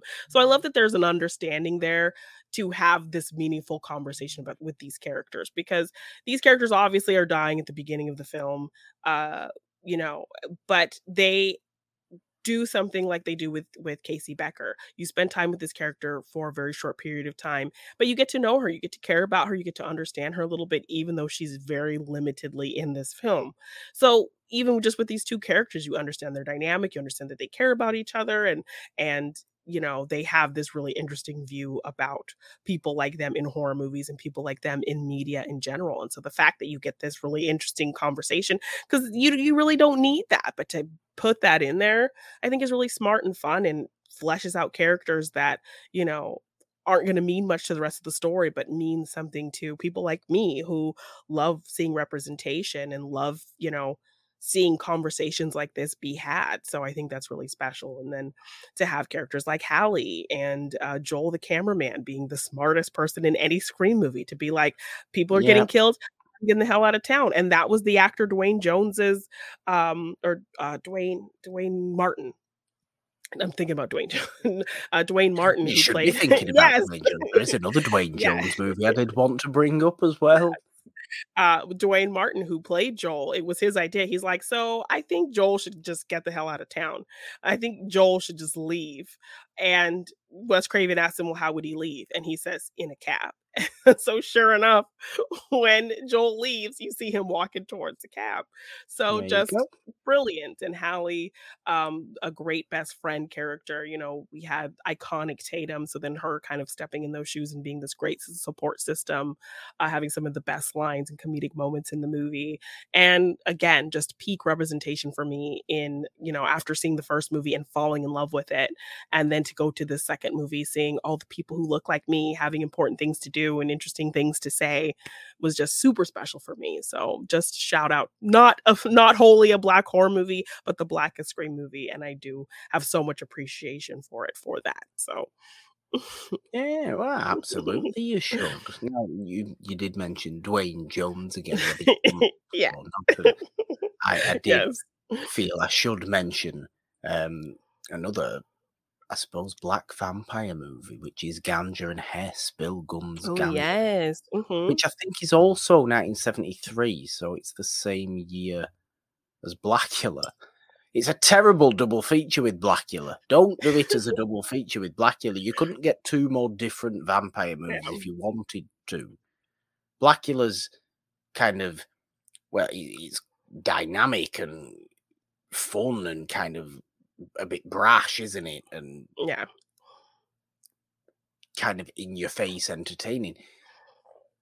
It's got a great soundtrack, Blackula, as well. I have Yeah. some of the songs from, I think it's the Hughes Yeah, Corporation. who's the band? There's like an actually known band in the Yeah, the Who's Corporation. That's what I Okay. was saying. That's the band they all dance to. I'm Yeah. gonna catch you and all those songs and Yeah. that sort of stuff. I have some on a playlist. I Of course do. you do. You were such a But funk fan. I think Ganja and Hess came out the same year. And where Blackula is all in your face entertaining, Ganja and Hess is kind of methodical and it's almost student film like. But Dwayne Jones is your lead. I forget who the female lead is in it now. I'll have to have a look at that because that's going to deeply annoy me. But it's basically an addiction movie. They just happen to be vampires addicted to blood. Yeah. It's treated And like that's a a really drug movie. yes, and that's a really smart way to go about it, especially when it's that blaxploitation era and, like, a big theme of those movies is The thing drug is, lords and all of that. it is not a blaxploitation movie. It does not Yes. fall under that genre whatsoever. It is a black movie from that time, but it cannot be considered a blaxploitation movie. It's a really, really interesting movie. Yeah. A movie that I think you have to be in a certain type of mood to watch because I did try and do it with a double feature with Blackula, And it just and didn't. it The vibes were didn't not work. working. It didn't work. But I went back and watched it another time and realized just really how interesting a movie it is. I mean, it's not, Yeah. it's raw. I think it was the Marlene only Clark. thing Marlene Clark, I think it was the only thing Bill Gunn ever directed. He's also in the movie. He has a really quite in-your-face nude scene in the movie, by the way. Bill Gunn, the own director, as though he just wants to expose himself. Okay. Yeah. Which is a bit just like, okay, there's his penis. That's fine, right? That's great. Move on, Okay. please. Yeah. But to treat your vampire story as being an addiction story and treat it as painfully seriously as Ganja and Hess treats it is so interesting. Something really that you don't see in vampire movies to that level. I think it's a great movie. But one I think certainly you do have to be in the right mood to watch. For. Yeah. Dwayne Jones does have a nice beard in it, though. Yes, I haven't watched it, but I've seen pictures and clips from it, and I'm like, okay, Yeah. Dwayne, you looking kind of good with that beard. No, I think we should speak about the modern world of black horror. Yes, as it's had a little rebirth, as it were, thanks really to one person, but a couple of others as well. Yes, yeah. With most of what Jordan Peele's been behind with Get Out and Us in particular, obviously. Yeah. Nope, you can consider a horror movie if you want to. I don't think it's as obvious, obviously. No, it's not it as leans obvious more as, into the sci-fi than the it's horror a sci-fi elements. adventure kind of pseudo-western almost. Nope, about grand spectacle and things like that. Yeah. And showpiece-ness. Yes. If that's a word, that's not a word, but that's what it's about. Sky Get Out and Us are pure horror movies. Yeah. And people still overhate Us. Why do people not like Us? Us is really good. Do people think the ending's weird? The hands across America? I think and that's probably. kind of the whole thing that they're building to. But and I think the fact that the people from below, the other people, the doppelganger people that live in the mirror dimension underneath the funfair, they just want to take over. That's why they want to do the hands thing, because it's all they know, because it's all they ever hear on the speaker system.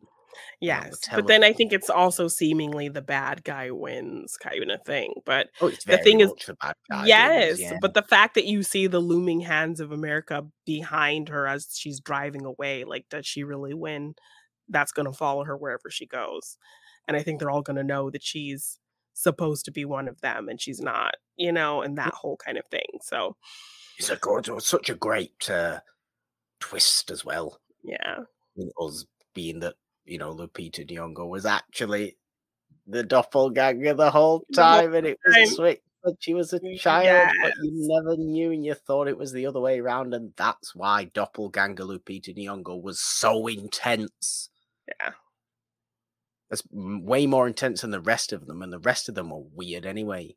I don't remember much of what doppelganger Winston Duke did. He was probably just battering around. Yeah. Like Winston Duke tends to do, because he's about 8'4". Yes, and he's a big old man, 250 pounds, but he's a big man.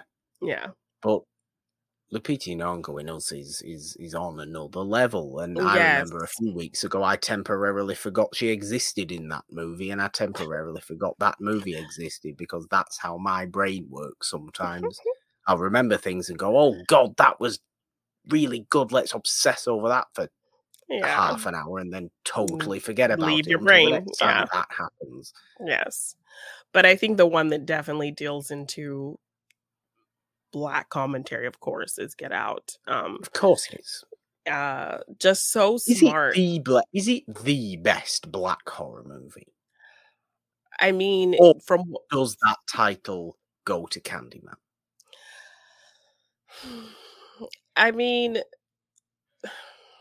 that's tough. That's tough, because I think the messages of Get Out are so well laid out and executed, and the fact that this horror towards Black people comes out of this twisted admiration for them.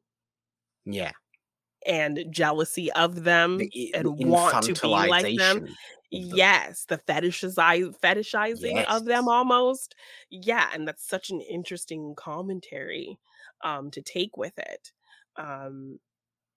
So I would have to maybe lean more towards Get Out, just because of what it's speaking to, and also just having the ending that is just so cathartic.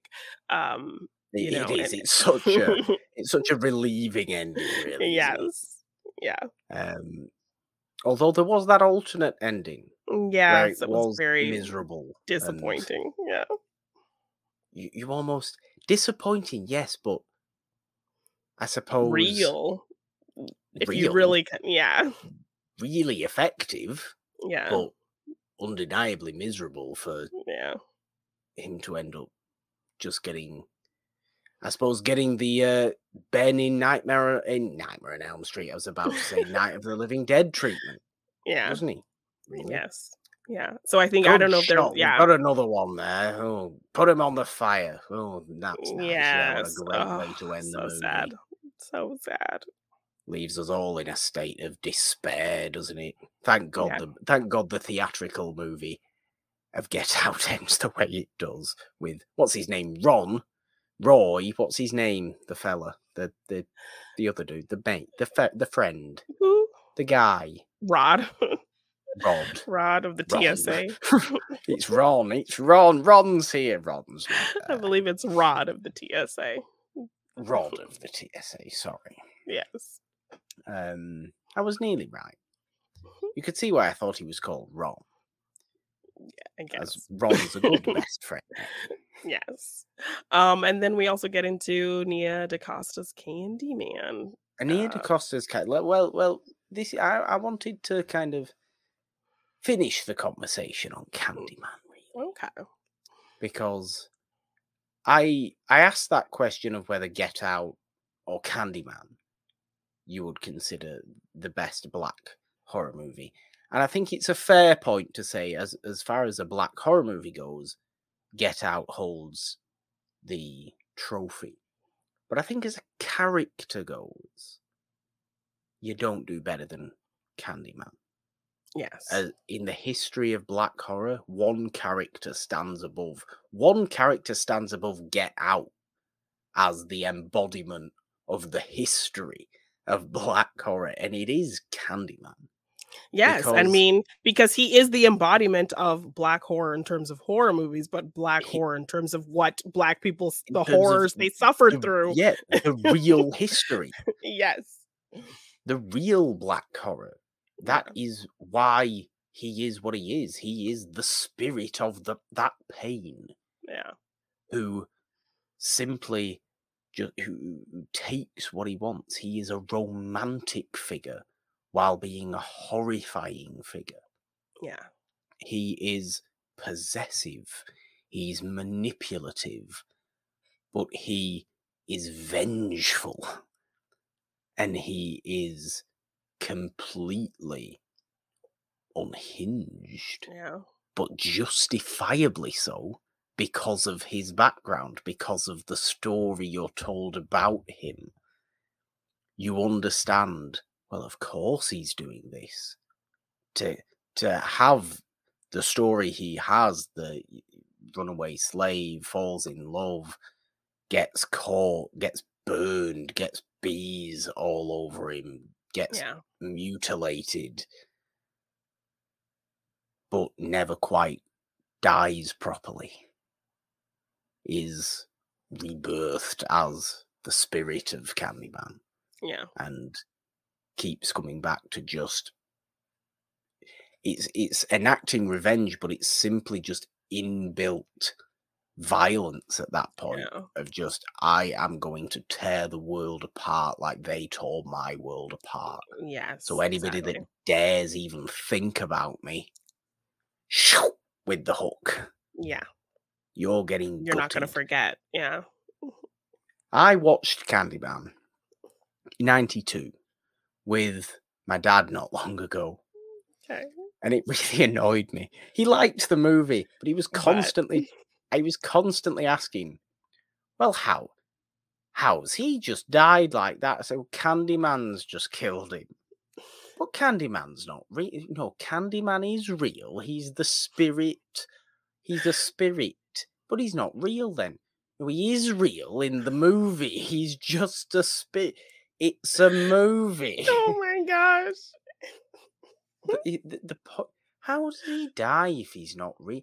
What if it's all in Helen's head? No, it's not all in Helen's head. No, it's actually happening. Out. It's actually happening. Yeah. Candyman's just staging it so Helen thinks it's all in her head.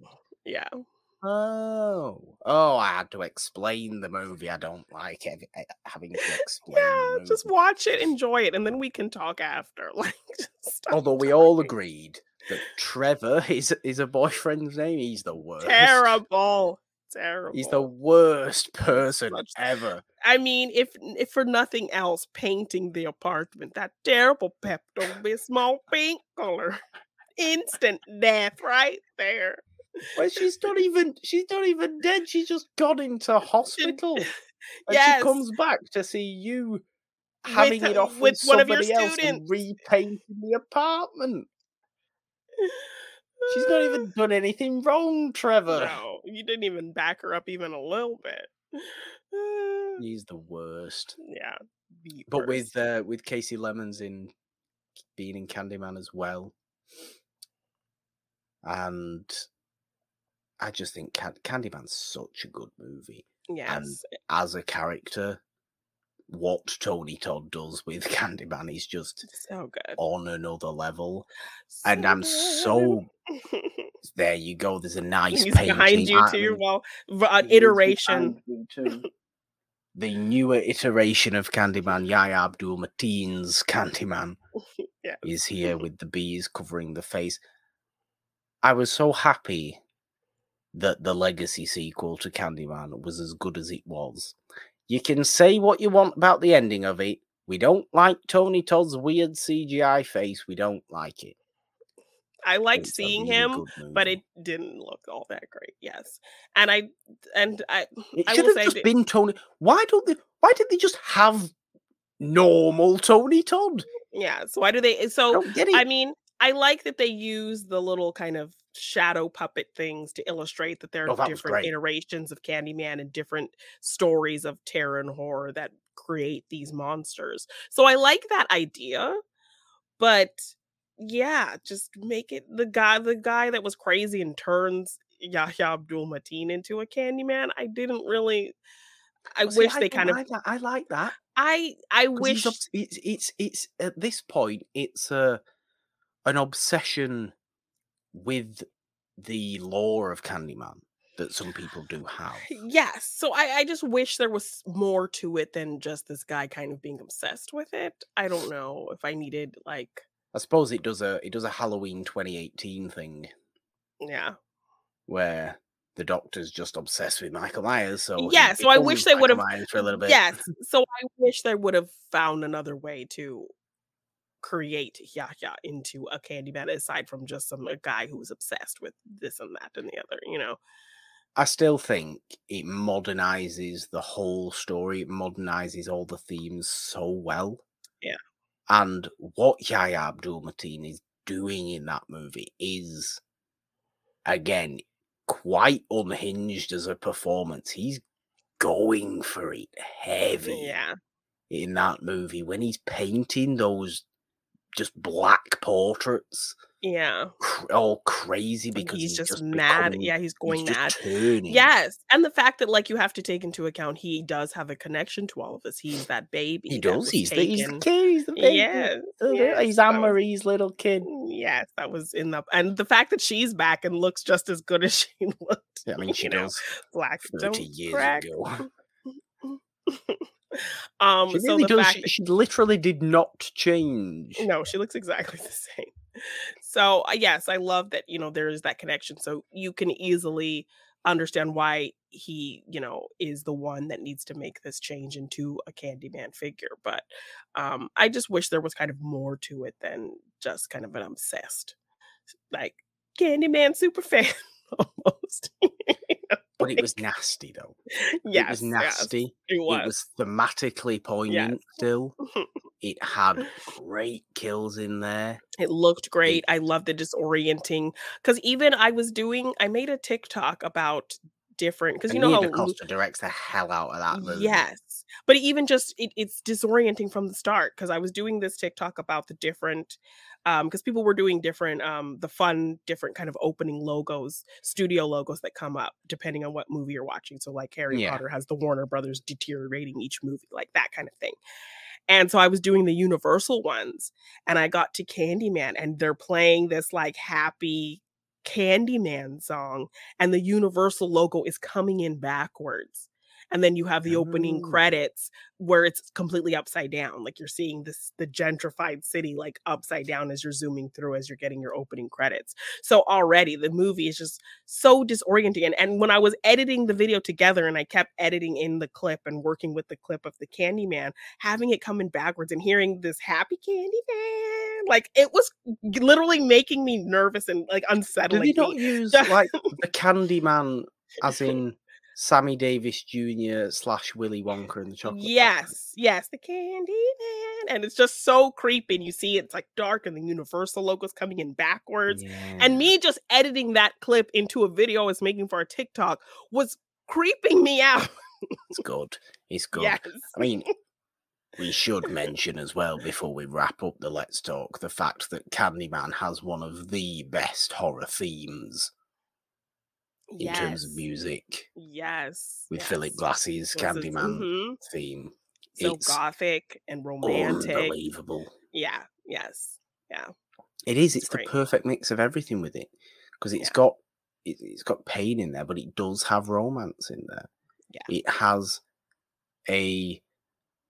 almost a level of class to it, that theme, that does come with, like you said, the kind of weird gothic romance that is prevalent in Candyman, but obviously is not front and center.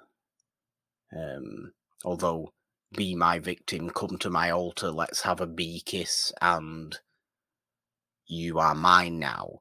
In Tony Todd's voice, growly. In Tony Todd's voice, is quite romantic. Yes. Apart from Victim. Be my, if he said be my lover instead, be mine. If he said be mine instead have they made Candyman Valentines with like be be my victim? They should do. I might think about sending one then. If they do that, be my victim. Not victim, though. Please don't be a victim. Be mine. I'm Candyman. Yes. Yes. I can't be Candyman, Janine. That's not racially appropriate. You're just racist Dracula. I'm just racist Dracula. But one more movie just to mention. Oh, one more movie, yes. Great anthology in Tales from the Hood. Of course. Yes. Some later had some kind of ridiculous, silly sequels, but that first film definitely spoke to issues in Black culture and Black societies and putting this really cool horror spin on it. And then kind of getting into how your story's told, and then circling back to this crazy ending of, you know, your characters that you're following being a part of the story all along, I think was just really cool. And the horror aspects of that movie were so scary. The one with the councilman or the congressman who's running and ends up getting murdered by police, and then him coming back. That is probably the scariest of the stories in there. The creepy dolls, like those little slave dolls, just so many cool visuals in this movie, and all speaking to aspects of Black history and Black culture. I think it was just so smartly told and so creepy, and so many cool visuals, and really could have come off silly, but so much effort to highlight these Black issues and really balance that with some really strong horror elements. So yes, Tales from the Hood, I think, is really, really good. Really, really underrated. Yeah. Of course it is. Absolutely. Well, what a lovely, nice, big discussion we've had there on the best of Black horror. We hope to see much more in the future. Maybe the Blackening can become part of that conversation. Definitely. It should do. By all accounts there, Janine. By your account, at least, it should do. Yeah. And I like that. A lot of fun. But let's end the show today, as we always like to do, with some fun and games. We're going to have a bit more fun today. Because I think the last time I headed fun and games was we did something similar to this, which was in our episode when we did our Little Mermaid review. Yes. And I asked you to go through, or I went through every single Disney animated movie. And you gave a little quick, instant reaction on it to get your pure, unfiltered thoughts on that movie. So there's no place to hide. You may hate some movies, Janine. You may really like some movies that other people do not like. Yeah. What is your opinion? Frozen, for example. Nobody likes Frozen. Frozen's not good. Tangled, on the other hand. Wonderful movie. Everybody likes Tangled. Yes. Some people might be the opposite. Some people might hate Tangled. I don't trust those people. No, I love Tangled. They might.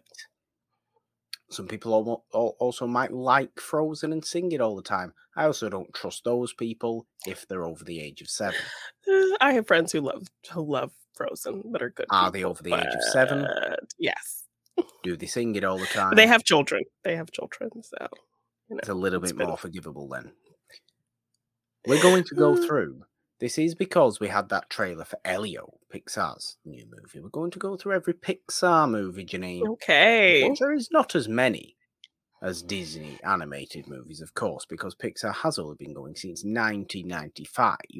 Yes. Not 1937 with feature-length movies. Yes, that was a long run of questions I got the last time. But It was. Yes, it was. So, we're going to start. I want instant, quick reaction to every Pixar movie, and we'll of course start with Toy Story. A fun surprise, great characters, so much fun, makes you feel like a kid. A Bug's Life. I'm a bug, just a bug.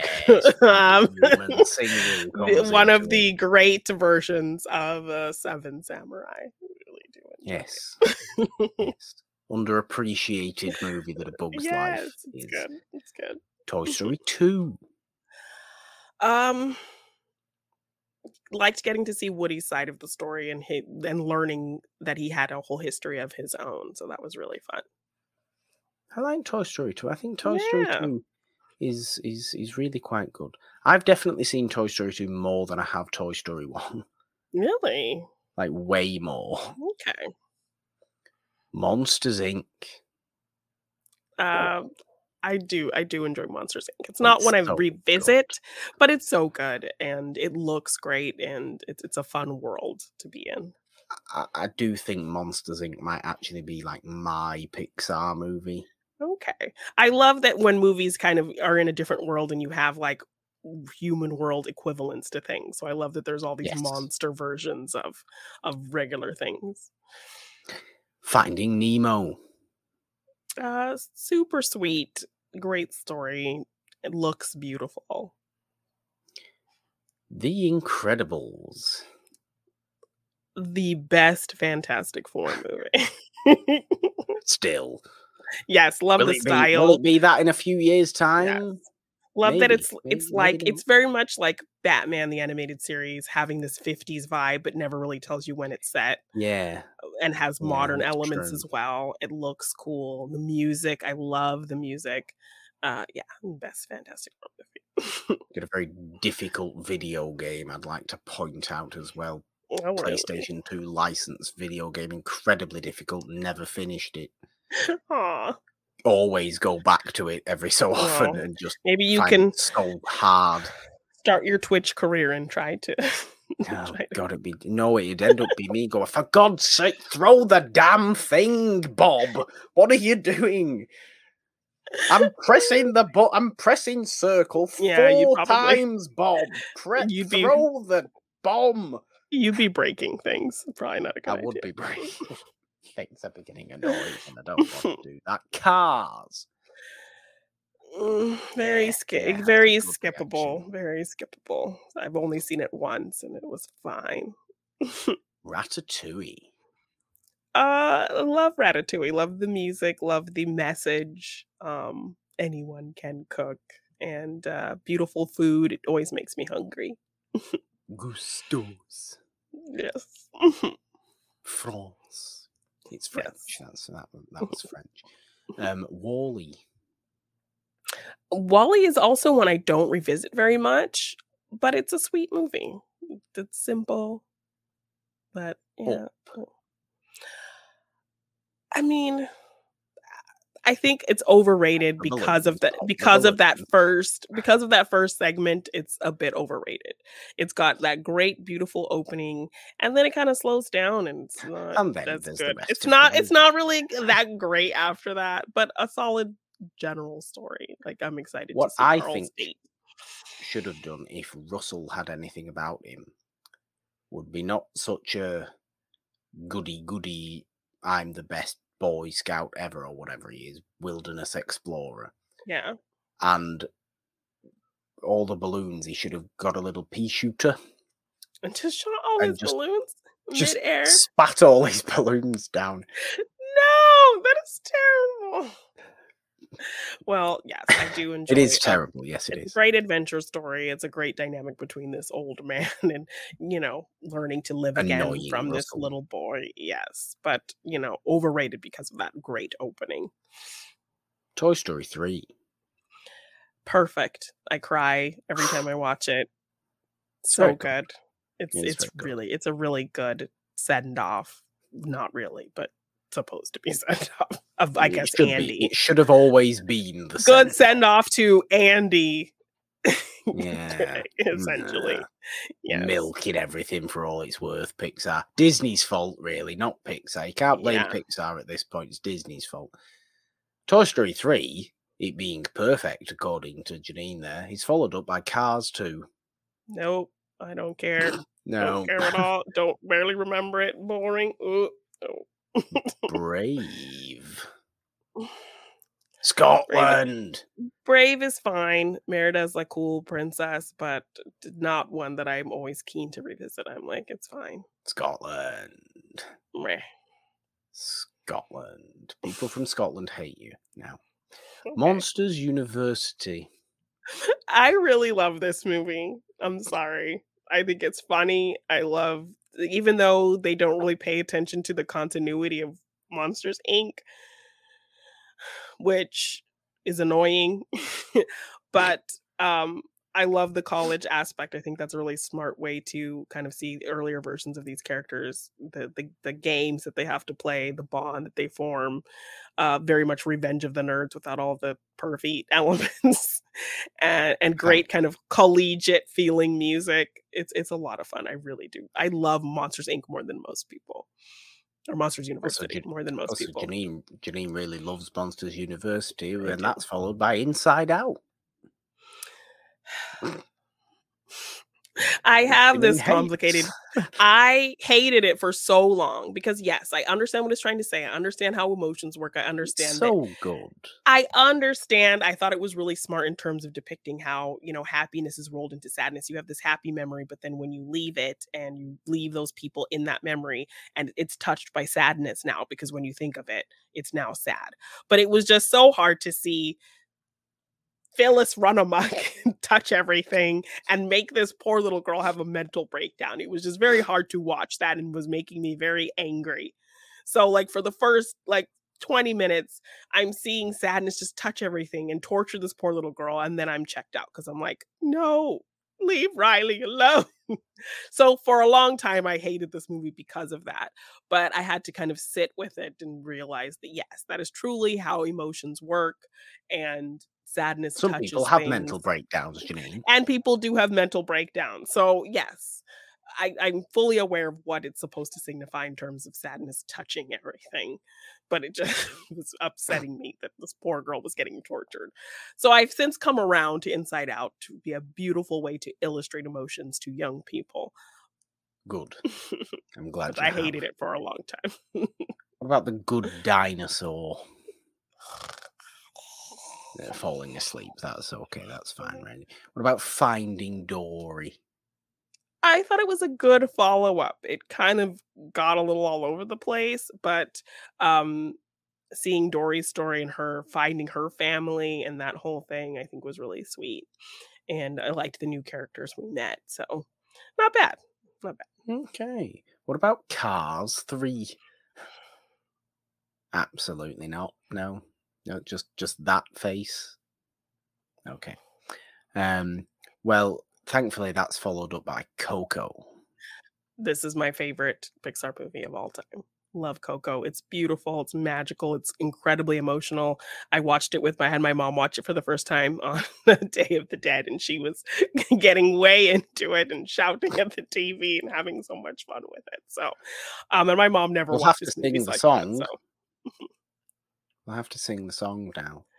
Remember me. Yes. Though I have to travel far, remember me. Yes. It's so good.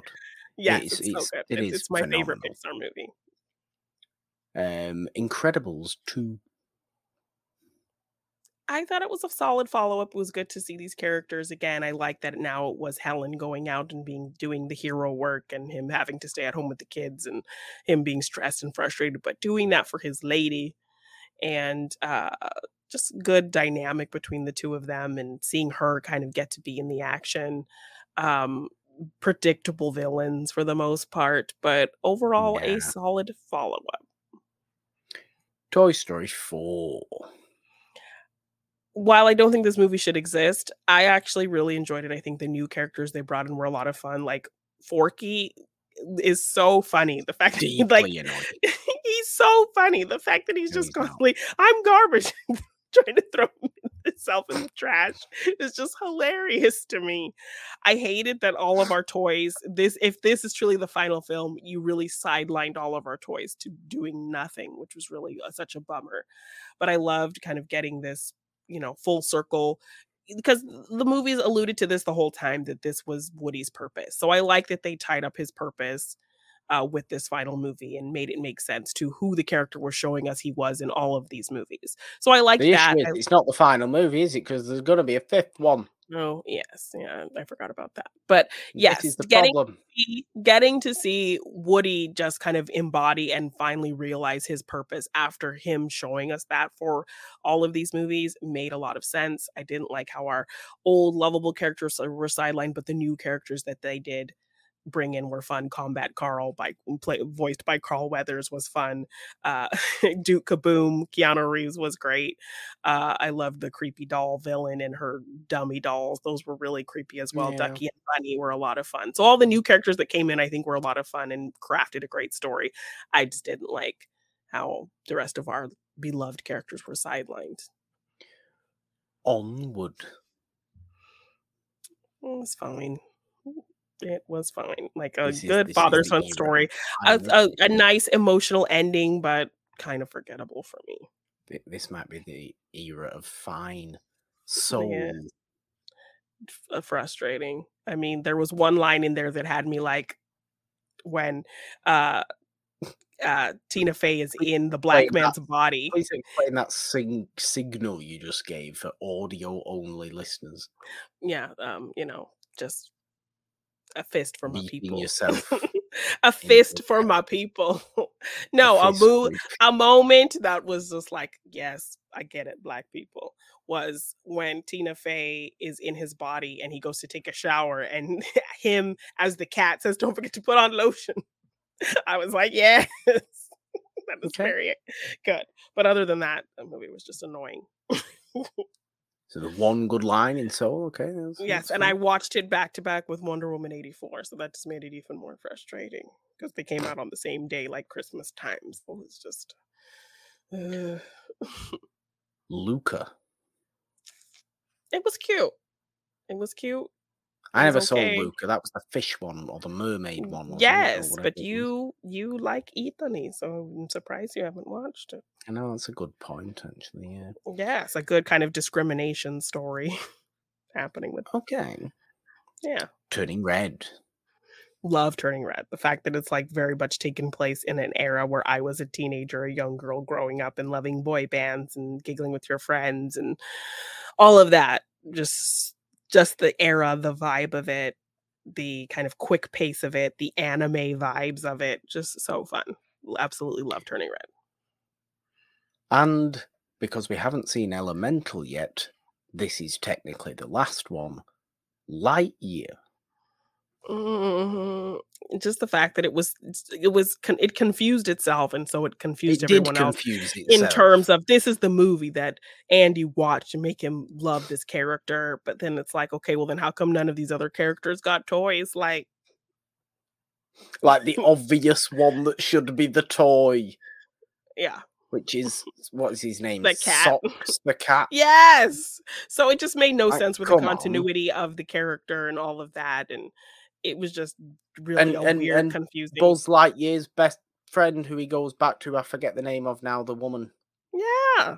Where is she? Where's her toy? Yeah. It just... And why does Zurg get a toy when Zurg's not really Zurg? And Zurg is him, and it's this whole thing. Yeah, it was just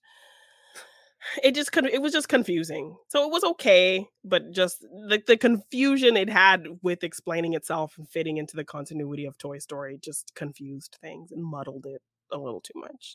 So, well, there we go. Fun and games of Pixar with quick little thoughts on the entirety of Pixar's output over the last 28 years. Oh, goodness. Yes, that's how long it's been. That is how long it's been. There we go for this episode of Monday Madness. We hope you've enjoyed it. We certainly have. We always like to have fun here on this show, but it is not the only show we have on the It's Wonderful podcast feed. If you are listening to this, and it's not the only thing we have on this YouTube channel, if you are watching, click the subscribe button, ding the notification bell on this YouTube channel for all the fun stuff we have here. And of course, subscribe to the It's a Wonderful podcast feed on all major podcast platforms, wherever you are listening to this. If you are not watching our faces move around today, we do also have Morgan Hasn't Seen, and It's a Wonderful podcast on Wednesdays and Fridays for you to check out as well. Celebrating old movies on a Friday. Janine forces me to watch things I've never seen before every Wednesday. That is how those work. This show, of course, most Mondays here when we can. We try. We've been going just over a year, and this is episode 47. So there's been a few weeks where we've missed, clearly. Although we did have, I believe, a purposeful break over Christmas. Yes. So that wasn't necessarily an enforced break. But yes, I think that's all I have to say. There are things scrolling down at the bottom of the screen if you are watching for the other shows. If you would like to support us on Patreon or donate in any way, there are links in the description to go and do that, because we can't do what we do without that generous support. We love all our It's a Wonderful podcast patrons so very dearly. We do. You can, of course, just find us on social media as well. On Twitter at It's a Wonderful One. You can find me on Twitter, not at Dracula, but at the Purple Dot with 3 instead of the E in the, because, Janine, 3 is the magic number. On Instagram and TikTok at the Purple Don. All your black horror loving stuff is where you can find me Janine Devine _ on Twitter, Janine Devine on Instagram and TikTok. If you want to get any merch for any of our shows, just check the scrolling bar or the description for the link, or you can search It's a Wonderful Podcast on teespring.com. We have some really fun designs, some fun Stranger Things designs, some logos for all of our shows, so please check it out. And if you want to purchase any of my art in print form, you can find that at my Big Cartel shop, g9design.bigcartel.com. Well, there we go. Janine, could you please do, if you can, an impression of the best black horror character ever? I cannot. I know, that's hard. I cannot do a Tony talk. Yes, you can. I cannot do that voice. Boom, the boom. 3, 2, 1. It was a good attempt. I tried so low. Close. Bye.